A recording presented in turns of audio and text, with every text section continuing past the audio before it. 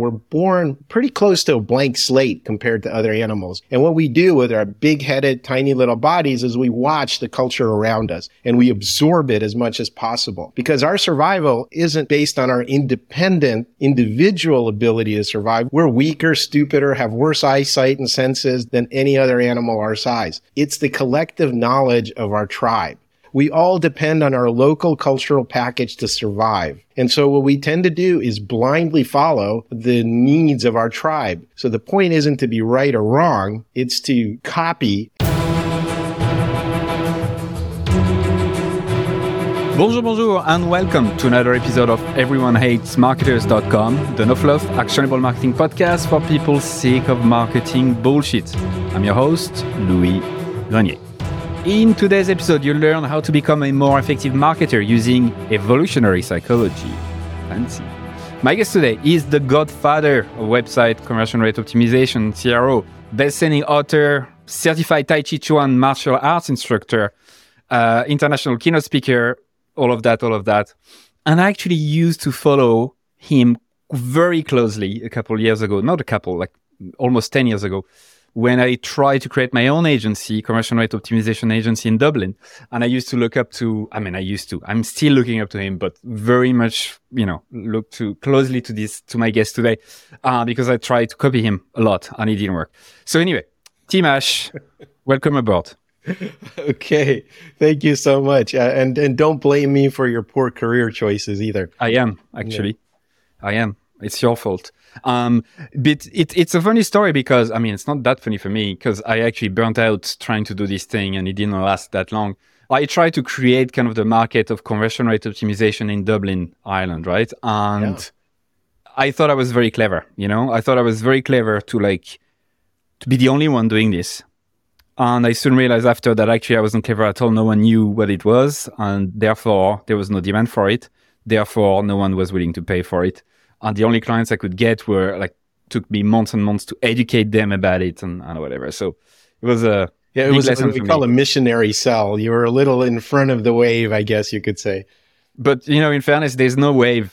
I still don't see any conversion rate optimization being talked about in Ireland whatsoever. Agencies and consultants, it's like paid ads and stuff like that. They do a bit of CRO, but it's definitely not something they lead with at all. So I don't know if there will ever be a wave here. So, Tim, did you know that 40% of Americans don't believe in the theory of evolution? Yes, and 25% of adult Americans can't find the U.S. on an unlabeled world map. So the future is not bright.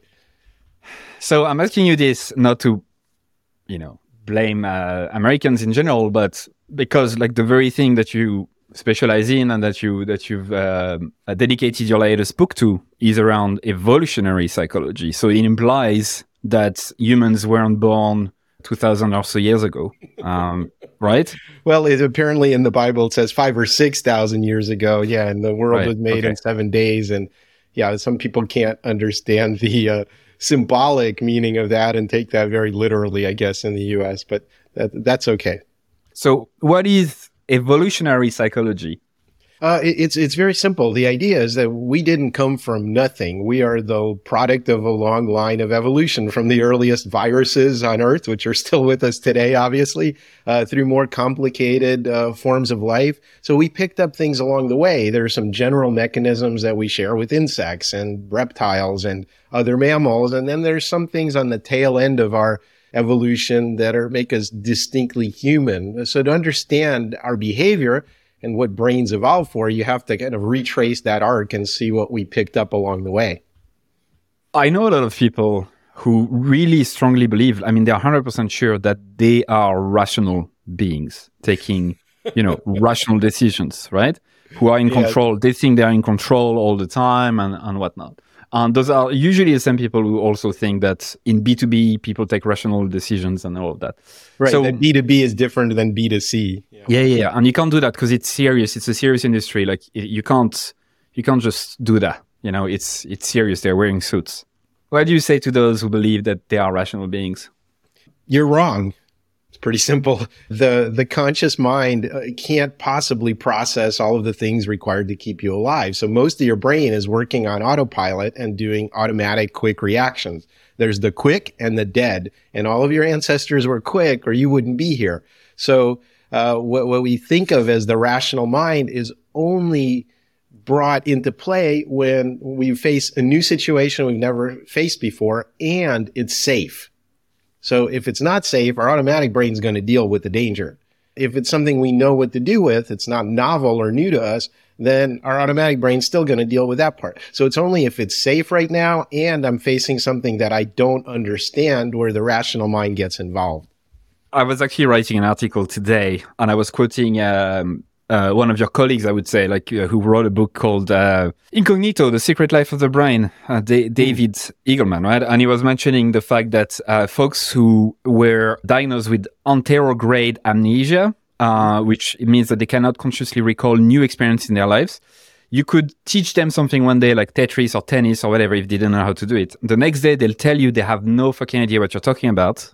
Like they don't even know what Tetris is. Yet, their skills will have improved the same way as others who didn't have that amnesia. Basically meaning that their, unconscious, subconscious have learned the thing, but the consciousness hasn't surfaced it. And I found that absolutely fascinating. Yeah, and there's also different kinds of learning. There's learning about, body stuff, like you say, athletic performance, muscle memories, certain skills, how to do a golf swing, how to do a basketball layup. Those kind of things can be done differently than, I guess you'd say, factual knowledge or storing memories or things like that. The body has its own way of remembering, you could say. So why don't we start with the rational versus irrational thing in terms of what are the implications for folks doing marketing?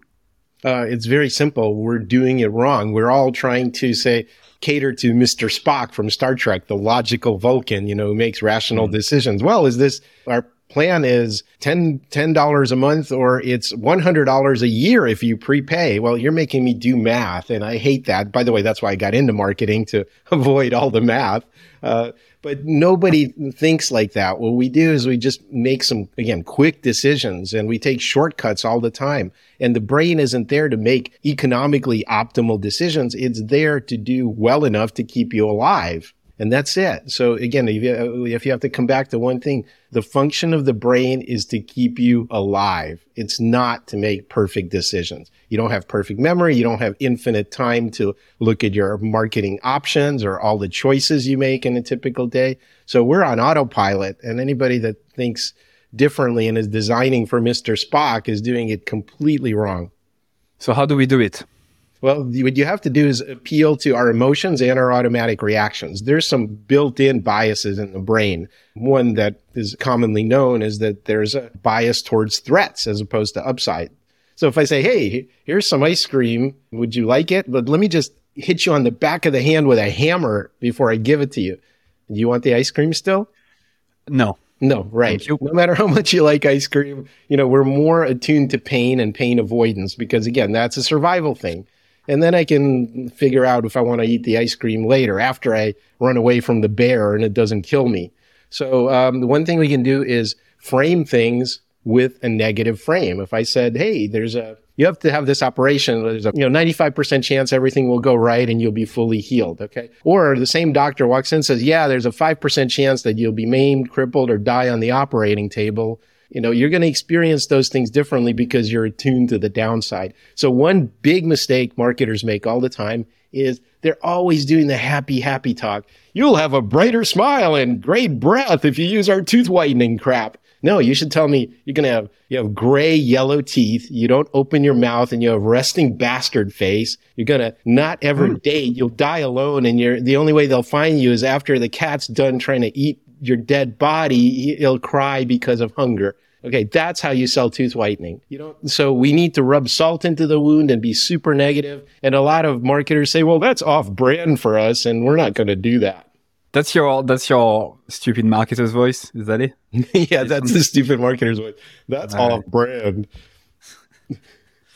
That's a conversation ender. I mean, where do you go with that, right? You can't argue with those brand people. They're like, Yeah. So that would have been my next question. You can't argue with them, so you just don't work with them, or you just No. What you how can can do you is just say, hey, what I typically did when I ran my conversion rate optimization agency, Site Tuners, which I no longer run, I sold my share to partners. We would do small tests, and that's exactly where testing and conversion rate optimization comes in. So you say to the client, it's like, oh, we did this negative messaging versus positive messaging. We just try it on 5% of your website traffic. Let's see how it works. Oh, hey, look, this negative approach made you an annualized $50 million a year more. But, we can always just stick with what you already have. When you start talking money, it's a different conversation. So there are ways to do it, but you have to hijack just a small percentage of the traffic or do small tests and verify the financial value. Then you can have a conversation with the CMO level. Right. What do you say to people who would say that it's manipulation almost to lean on that negativity bias so much? Well, it's not just negativity bias. And by the way, there are a lot of people that use these as like little tricks and hacks, and I'm not a fan of that. Here's 200 ways to persuade people. I think there's definitely an ethics conversation that needs to happen here. You can't just be completely manipulative. There's some sociological studies that did like the 14 signs of fascism, like when a country is about to flip from a democracy to an autocracy. And it's a playbook, it's like encourage the military, suppress the arts, destroy the voice of labor in the economy. It's a playbook. So you can use this stuff for evil. There's no question. And people do. I think it's very important for marketers to actually be grounded in proper ethics. So your latest book is Unleash Your Primal Brain. Yes, Unleash Your Primal Brain, demystifying how we think and why we act. There you go. He had it ready. If you're listening to the audio, he's showing the book. If you're watching it on video, you know what I'm talking about. So why don't we pick one, theme or concept in there that you're like proud of, or that you tend to talk about the most, or that you really want to talk about today, and try to really like break it down so that people can unleash their primal brain, right, in their work, but also outside. So let's try to get to something specific. Sure. Yeah. Well, I think what I'd like to focus on then is the fact that we are built to be tribal. We're built to polarize over the smallest things. In fact, I'm working on a new keynote, the primal roots of polarization and how to overcome them. But one of the things we don't realize is we talk about us versus them. We see polarization at all levels of society, from countries to neighborhoods to, even within families. And that's not a bug. It's a feature.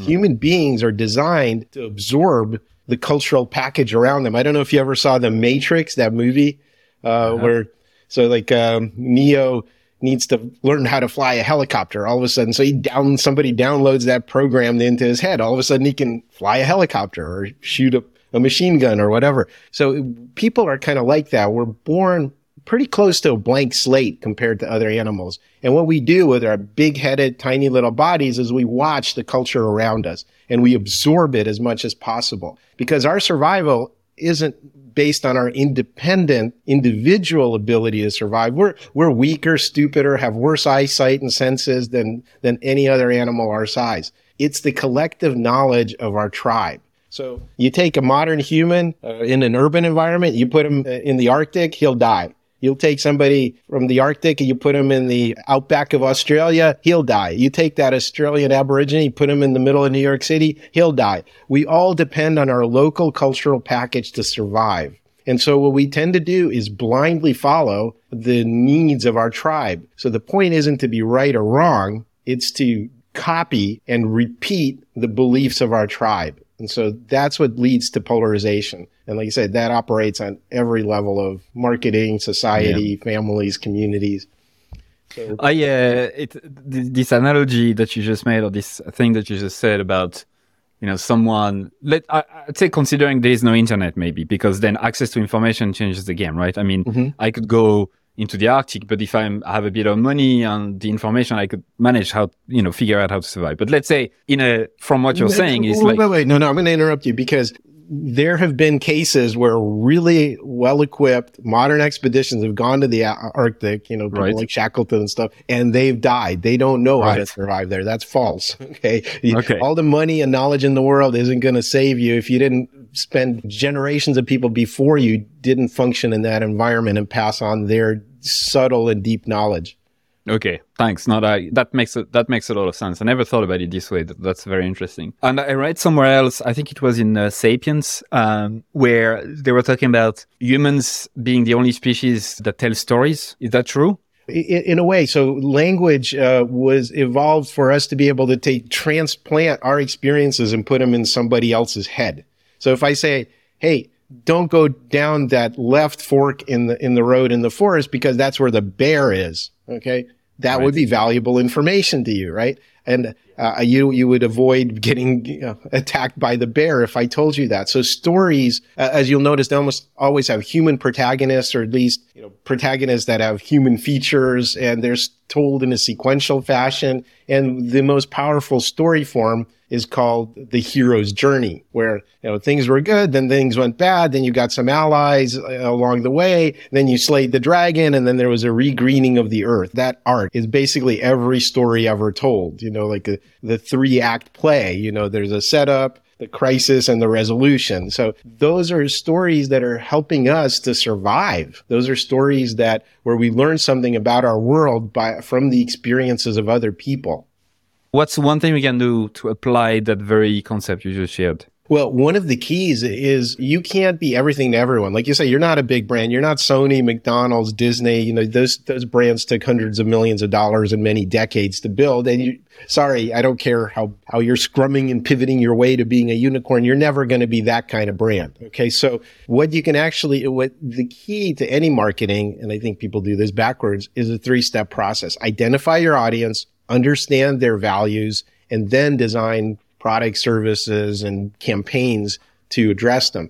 So I think the key is to have a really, really narrow focus as much as possible. And if you're a mid-sized company, probably several segments that are still really narrowly focused. And if you understand those people, if you understand their values, what they live, where they live, what they care about, how they communicate, then you can, in the form of stories, create marketing that's effective. So basically what you're telling them is, I was dissatisfied with the world and I struggled and struggled and struggled and I came up with this thing and now here's my banner, follow my crusade. Okay. But it's only going to attract the people in your narrow tribe and it should really resonate for them. Everybody else you ignore. So the biggest mistakes brands make or businesses is they think they can sell their crap to anybody anytime. And it's not true. You have to just stay really on focus, say no a lot, and focus on very narrow niche audiences and take the time to really live and breathe what they do. So let's dive into the value stuff. Okay. Right? All right. Well, let me give you a specific example from my Unleash Your Primal Brain book. So I'm going to tell you a story, and it's an objective story. What I mean by that is if you had a video camera, you could record this as reality. Okay. So the matador stood in the middle of the arena. The bull came charging at him.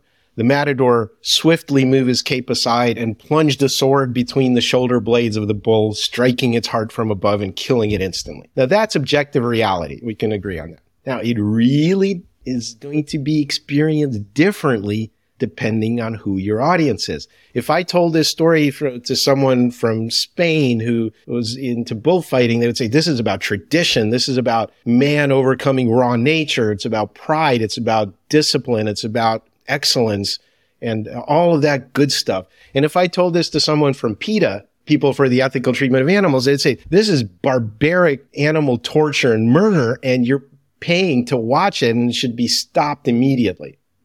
Same story, same objective reality, very different audiences. So when I say understand your audience, it's down to that level. So let's go even deeper now. In practical terms, how do we teach folks how to do this? Because you're so seasoned, your experience. I know that it's part of your subconscious now. Like, you know how to do this thing. Like, you don't have to fucking think about it, but I'm going to make you think about it a bit because I really want people to get that, how do you get the psychographics? Because everyone is about age and fucking jobs and industry, but that doesn't matter. The demographics, right? Yeah. I can't stand that. So there's only one way, and it's basically like, think about who you interact with as a marketer, whether you're in-house or at an agency, okay? Who do you interact with 99% of the time? Other marketers. And by the way, everyone hates marketers or they're all full of bullshit. And we're talking to across the cubicle or across the Zoom meeting to somebody else that's already kind of bought the religion and it believes the same kind of crap. And we're reinforcing each other's echo chambers. So the best thing you can do is get as close to the customer as possible. And what I mean by that is go to your frontline troops. There's some big companies, for example, where the CEO famously, forget which one it was, makes every employee of the company listen in for one full day on the call center. You go down to a call center and you listen to calls. And then you get close to the customer because you see the kind of shit they hate, what they're dealing with, how they think about you and your brand, all of that bullshit. And then that's the key. Go out into the field, see your product or service being used in reality. It's one thing to say, it's like, oh, we have a better something for moms with small children. It's another one to go into their home and see their kid crawling up their leg and crying for Cheerios and all the interruptions in their day. So when I say get close to the customer, get outside of your bubble, get to either to customer service or sales or ideally directly with customers and then immerse yourself in their reality. And it's going to be subtle things you pick up that are going to shift massive things in your marketing. So you mean I can't use ChatGPT or Google Analytics for this? Is that right? No, by the way, the PhD that I almost got, I spent 7 years at University of California, San Diego, was in neural networks, AI, deep learning, a long time ago before the giant data sets made it all pay off. Now we have no shortage of data to train them on. But anyway, no, AI is not going to save you. AI is just the very smart averaging of a lot of stuff people are already doing. So that's general knowledge. You need super specific knowledge about your segment, laser focused and direct knowledge of your customers. Let's dive into that again. All right. We had 3 layers deep already. Let's go.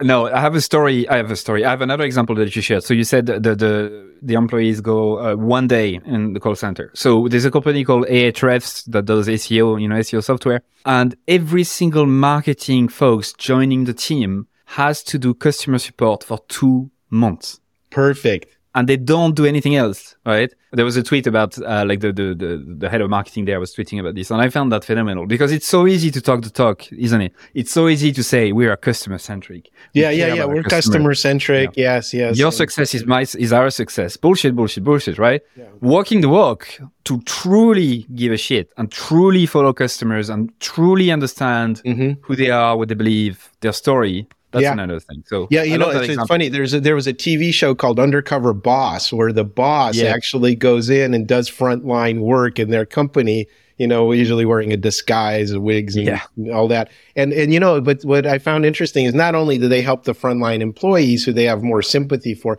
but it actually changes their mindset and changes how they see the customers as well. So again, very powerful. Everybody in your company, you want to be customer centric, everybody should be spending time with the customers. But let's go again, 1 layer deeper in terms of what do we need to look for then? You don't want to be directed. This is really important. I'm glad you brought this up. It's not like, well, I'm here like an anthropologist to study my customers in the wild, to see how they behave in their natural habitat. You still have the intention of, just like, you're an outside observer and you're detached and you're watching them.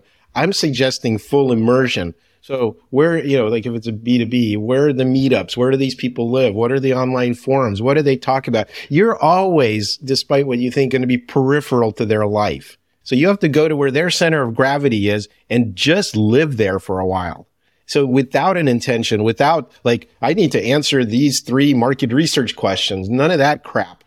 You should go there completely open and just seeing what hits your consciousness. So I'm sorry if that sounds a little too freeform, but really you should have the beginner's mind, and as they say in Zen, you shouldn't have any preconceptions. You're like, I'm completely open. Let's see what hits me. It's these informal insights, and just like after talking 2 or 3 or 5 people, these things will coalesce. Oh, that seems to be a real concern for him. I'll give you a specific example. A friend of mine is a life and career coach. And she thought that she was going to work only with millennial men that are in management positions. And when she went to actually interview them and hang out with them, because I also suggested this strategy to her, she found out that these were like really narcissistic people that could easily switch jobs and thought they knew it all. And it actually was like a really crappy demographic for her. The only way to find that out is to actually just go in and see who these people are. In her case, it was, I guess you could say, a shift to another segment that was a result of this. But the insights of, okay, they're entitled and can find jobs easily and full of themselves. Well, actually, if that is your target demographic, then that already tells you about how to interact with these people. Great example. Thanks for sharing something that is like from a small business, not a massive brand. So what I found through my career trying to do this, and still trying to understand people, obviously it's a lifelong pursuit. You have to trust your gut, right? And it's a very difficult thing to teach. But I wonder, for junior people, people who haven't started, who have this imposter syndrome or doubt themselves, is it just a matter of doing it over and over and over and over again? Well, I would say that there's kind of crystallized knowledge, and I forget what the other one is that the psychologists talk about. Basically, one is learned specific facts, and the other is life wisdom that's more broad based. So when you talk about, say, a chess grandmaster, they could take one look at a chessboard and instantly know how the whole game's going to play out. Okay, that's the wisdom. Okay, that's not the mechanics of try to take the center of the board and control it or any of that kind of reductionist stuff. That would be the step by step learning process. What I think of as a more successful career in any field is focusing on those broadly applicable wisdom things, and trusting your intuition is a huge part of that. So it's not about specific knowledge. In fact, one of the things that I hate about marketers is that they're focused on the technology. It's virtual reality. Remember a year ago it was like Clubhouse. Who the hell is on Clubhouse, right? But whatever it is, a hologram suppositories. I don't know what it's going to be tomorrow, right? But it's never about the technology. I really hope not. Sorry. Yeah, I really hope not too. Yeah. No, not looking forward to Not that there's anything wrong with that, but just not my thing. Anyway, but it's not about the technology. It's about these kind of broader wisdom lessons, and intuition's a huge part of that, tuning your whole being to doing your job, as opposed to just trying to use just the mental, logical part of your mind, which again is really, really a tiny part of what you have access to. So first principles versus so-called best practices, right? Yeah. And also best practices are in the known place. Okay. If something is well understood, here's a checklist of 17 things you have to do not to crash an airplane. That's why pilots use checklists. That's a best practice. But the real discovery comes from things you don't know. So you should be getting used to asking questions. Why do people do this particular thing? Or why are mortgage default rates so high for, single parents? Well, it seems obvious. I thought I knew the answer, but I dug deeper and look, I discovered something. So the only way to discover anything new is to ask questions. It's not to parrot other people's best practices, growth hacks, is take my swipe file, all this bullshit. Do you have another example? Your first example was really good of specifically understanding, having this aha moment about discovering the values of the people we seek to serve. I'll tell you a little tactic that I'm doing right now. As you know, I do a lot of keynote speaking as well as corporate training and university courses all over the world, a couple of hundred appearances in the last decade plus. But I also ran a conference. I ran the Conversion Conference, which was the first conversion rate optimization conference internationally that wasn't tied to a vendor or something like that. So it still goes on every year. I am not involved anymore with that or my former agency, but it happens in Las Vegas, Berlin, and London every year. So I'm both the keynote speaker and I'm a conference organizer or a former conference organizer. So here's a tactic that I'm going to be doing. I'm launching a new podcast. It's called Ace the Agenda. And it's aimed at people that program large conferences and hire paid keynote speakers. Now, I know a little bit about that world, but I'm going to be interviewing people that shining the spotlight on them and giving them the opportunity to speak about their problems in their world. And through that, I'm going to learn how to be a more effective salesperson for selling my own keynotes. Of course, I'm also interviewing people that are in a position to hire me, so it's a double benefit. But this show is not about audience or my reputation. Might have a few dozen people listening to it, but it's going to be people that are talking about the thing that I want to learn about. I'm asking them a bunch of questions. Curiosity is such a big skill, right, to develop, and not trying to be know-it-all. And it's not because you subscribe to a few private newsletters on marketing that you know it all. And that's why I love the field, this kind of constant discovery, trying to understand what's going on in people's head, trying to fill the gaps. I just fucking love that. So you mentioned this kind of 3-piece framework, identifying the audience, understanding the value, building the product. You mentioned this kind of objective reality versus how people would see it, like with the bull story, which I think is a very, very good example. You mentioned your friend who's a coach and how she discovered that she wasn't serving a set of firmographics. She was serving folks who thought they were the best in the world. And going back to the tribal thing, right? So I think we need to backtrack a bit to you mentioned about the book, which is the fact that we are born to be in tribes. We are born to have this kind of solidarity between each other, but also the polarization. There's a cognitive bias where, you probably had that in school where you pick a team, like the teacher will pick a team for you and say, no, you're there and now you're there. And so the two teams completely randomly created. Right. As soon as you have that team, you think you're better than the other team, right? Absolutely. You bond with your tribe because your survival depends on it. For no fucking reason. Exactly. For a trivial reason. Like this happened to me. I was in Australia, first time there, and they have this crazy game there called Australian Rules Football. And where people are just like, no pads, they run for a giant oval field, climb over each other. It's just a brutal game. And I wanted to watch a real match because I'd seen it on TV. So I went with this woman, a friend of mine, and she was a 3-generation fan of one team. And so she got me a little scarf with their logo. And I became an instant rabid fan of that team. I didn't know shit about Australian rules football or that team or the opposing team. And I became tribal instantly. It's deeply ingrained in our survival. We have to be good team players. We don't have to be right. In fact, being a member of the tribe means we override our own direct experience and life experience and have to instead parrot what our tribe wants to say without changing it ever. So like, how can those crazy conspiracy theory people, blah, blah, blah? Well, they're doing it for evolutionary reasons that are tapping into our survival and need to belong to tribes. That's the explanation. Let's do a little exercise together. Sure. Let's say we are trying to sell to conspiracy theorists, people who believe that birds are not real. Mm-hmm. Do you know that it's a running joke on Reddit, but I'm pretty sure some people really believe that birds are not real. But anyway, let's try to understand things from their perspective, right? Looking at the objective reality, which is things fly in the sky. Let's try to understand from their point of view how they see the world, right? What comes to mind? So it's not the specific belief system they have. It's again about strongly believing and transmitting efficiently and without changes any beliefs of the tribe that surrounds them. Right. So the way that you take someone out of a cult is you deprogram or you physically take them out of the cult and you spend time with them, giving them a different belief system, surrounding them with people that believe something different. That's the only way to decult someone. Okay, but the thing I want to say about tribes, though, is originally we had one tribe. This is where the opportunity lies. Originally, it was one tribe, a few dozen people. About a third of them were genetically related to us. They were operating clearly in the physical environment for which they were adapted. And so it was really important to learn everything that they knew. Right now, we live in multiple tribes in modern society. So you could say, so I'm a member, you can't see this unless you're looking at the video, of the streamlined haircut tribe. I shave my head, right? I'm a member of the Mercedes driving tribe. I'm a member of the immigrant tribe. I was born in the former Soviet Union and now live in the US. Some of these tribes are voluntary, some are not, things that they can't change.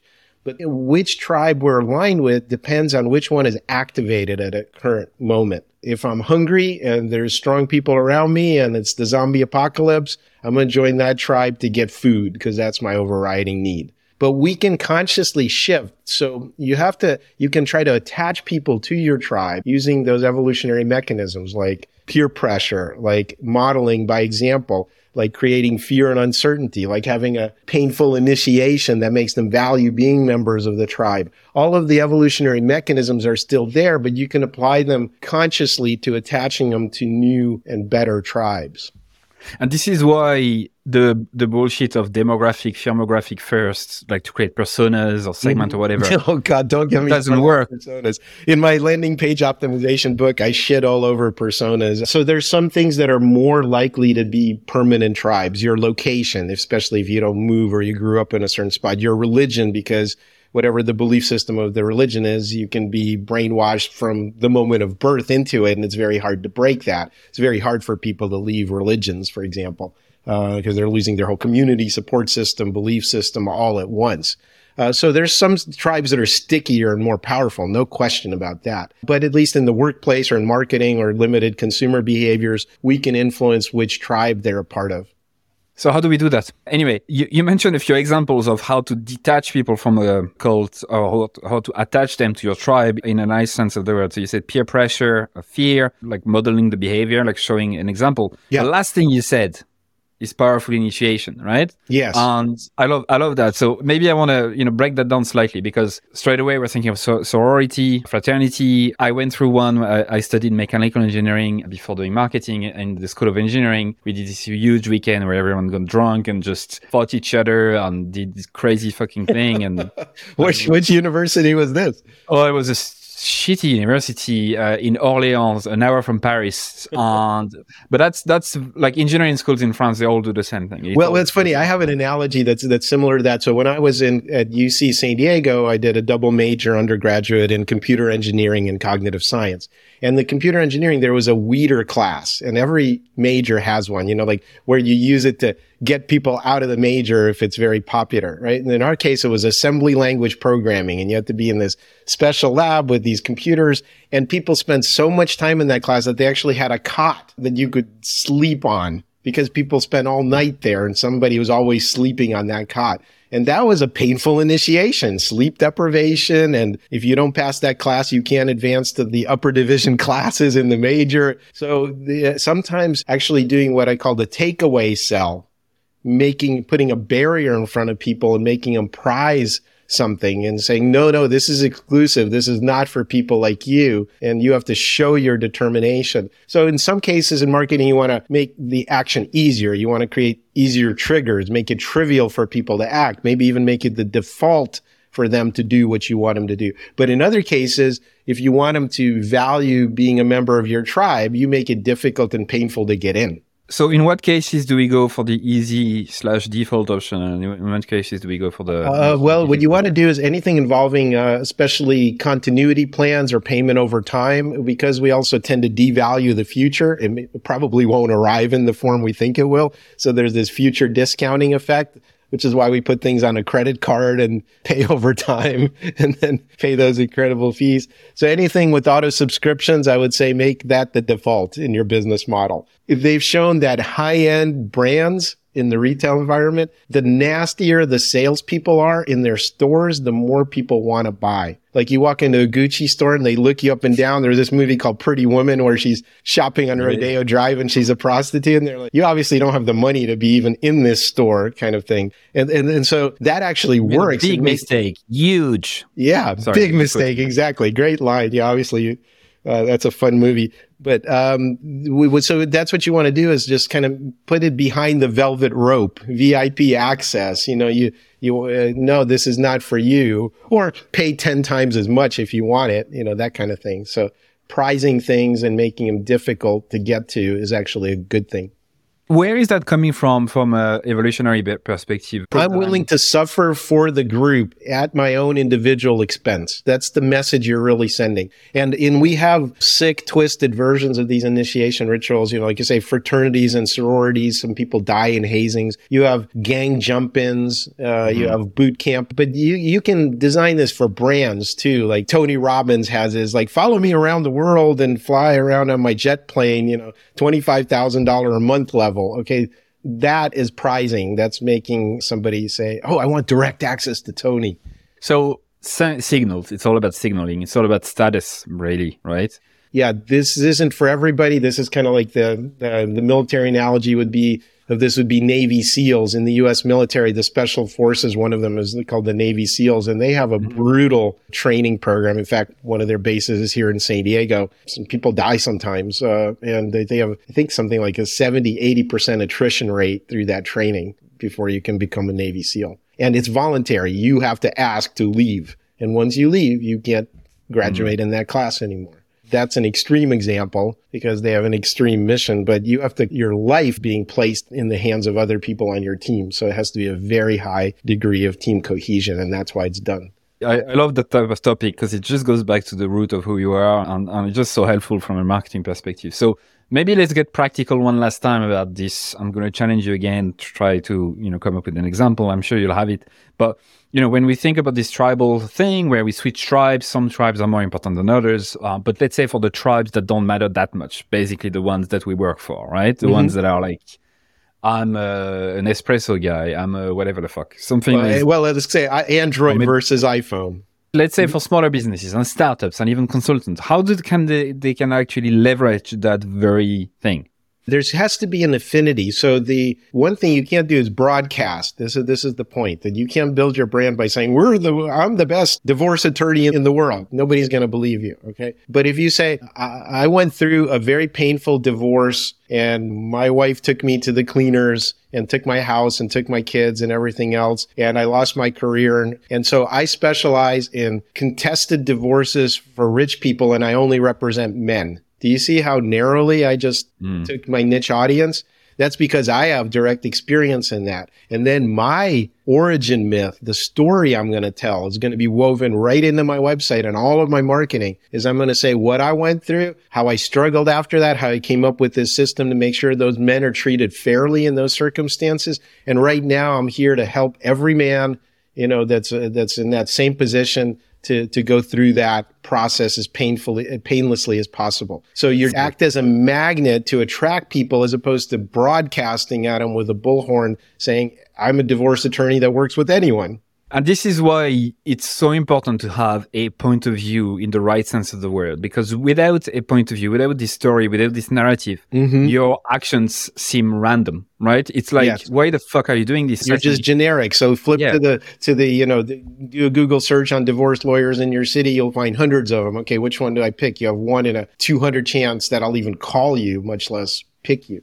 I've been toying with this idea before of like, why are some experts like you or bigger brands unforgettable in a sense? Why is there something about them that makes them noticed? And why others who are trying to do the same thing just feel so boring, right? Like just what I thought I uncovered is the fact that they have a point of view. Like they are willing to tell, Absolutely. Thing, right? I think point of view is critical. And one of the things that supports a consistent point of view, in addition to being clear on your origin myth, values and things like that, is editorial voice, because you're going to be telling a lot of stories, but everything coming out of your brand should have a distinct editorial voice. So if I just ask you right now, like, what are the 3 adjectives? If your brand was a person or your business was a person, use 3 adjectives to describe it. And so in my case, it might be direct, funny, smart. Okay, maybe not the smart part, but the other 2. Not funny either, but okay. So everything that comes out of my business should have that editorial voice. It's free. You just have to apply it religiously. Email headlines, website navigation labels, every communication you have with the people on the phone, everything has to be consistent. That's one of the almost like free things that you get, but you have to be really disciplined by making sure that voice permeates everything that you put out. And then it's like, oh, it's those people. That's the reaction you want to have. So you have to walk the walk. To go back to the example we gave earlier, you can't just talk the talk. You have to like behave like the things you're claiming to be. Exactly. You have to embody it. And that's one of the things, the processes I take people through when I'm consulting through timash.com with executives. I go back and do the foundational stuff like we talked about, niching, understanding values, then coming up with campaigns. And that's the very last step. But what's your product? How do you price it? How do you talk about it? But the consistency and that foundation has to be there at the purpose, mission, editorial tone. None of that is accidental. And if you don't build that in and you just kind of gotten to where you are by accident, you're building on quicksand in my mind. Yeah, you're building a house of cards. I can see how experienced you are as a speaker and someone who goes on podcasts, because you manage to name drop your consulting, your book and all of that just so naturally in the sentences, Like when I consult for teamhash.com, and all of that, that's good. It's good. I have a couple of questions to ask you that I always ask guests before I let you go, but I wanted to thank you for being so interesting to chat with and having so many good examples and stories and stuff like that. It was very enjoyable on my side. So what are the top 3 resources that you'd like to recommend people today? Yeah, you mentioned one of them already. I'm a huge fan of Sapiens by Noah Yuval Harari. Just such a brilliant mind, just unbelievable. And if you want to understand, some of the anthropological stuff, Jared Diamond wrote a big, thick book also called The World Before Yesterday. And it was about how, again, just kind of the evolutionary aspects of how we're designed to be in small tribes, and now we're living in these complicated civilizations. And then again, my own book, Unleash Your Primal Brain, which you can find info about at primalbrain.com. So I think of books as weapons. I have a bookshelf behind me that's about 30 books that I'm rereading or reading right now, and they're all marked up. If you do get the audio version of my book, by the way, I also recorded it. So if you want to spend 5 hours with me, get the audiobook version. Nice. Well, thanks so much. So yeah, where can people find you then? So pretty simple. My consulting, public speaking, timash.com. And then the book is primalbrain.com. Nice. Well, Tim, once again, it's been a pleasure. Thank you for your time. It's been a lot of fun. Thank you. And that's it for another episode of EveryoneHatesMarketers.com. Thank you so much for listening. I'm super grateful. I'd love for you to consider subscribing to my daily newsletter, Monday to Friday, called Stand the Fuck Out Daily. I send very short, hopefully interesting, surprising, shocking, entertaining content to help you stand the fuck out. It's at EveryoneHatesMarketers.com. You can subscribe for free and obviously unsubscribe whenever you want. I'm just going to read a couple of emails that I got recently as a reply. Juma said, your content attacks the mind primarily, which is such a good thing because most of us are skilled at what we do, but we don't have the courage to do it our way. Mark, who just subscribed a couple days before, said, this is my first issue of your newsletter. Love it. Glad I subscribed. Brianna said, I just realized this morning that my email habit is now to 1, skim through the list, 2, select all unread industry email except yours, 3, delete and don't think twice, 4, quickly skim yours. Amy said, also loving the new content that's coming from you. It feels really lovely. Candle said, I like your writing a lot. It really resonates. There's so much bullshit out there. It's good to touch the authentic. And Chloe said, where is the I fucking love this email button? Brilliant. I hope you subscribe. You'll be joining more than 14,000 subscribers at this stage, which is crazy. It's the size of a small stadium. Anyway, thank you so much. See you on the other side.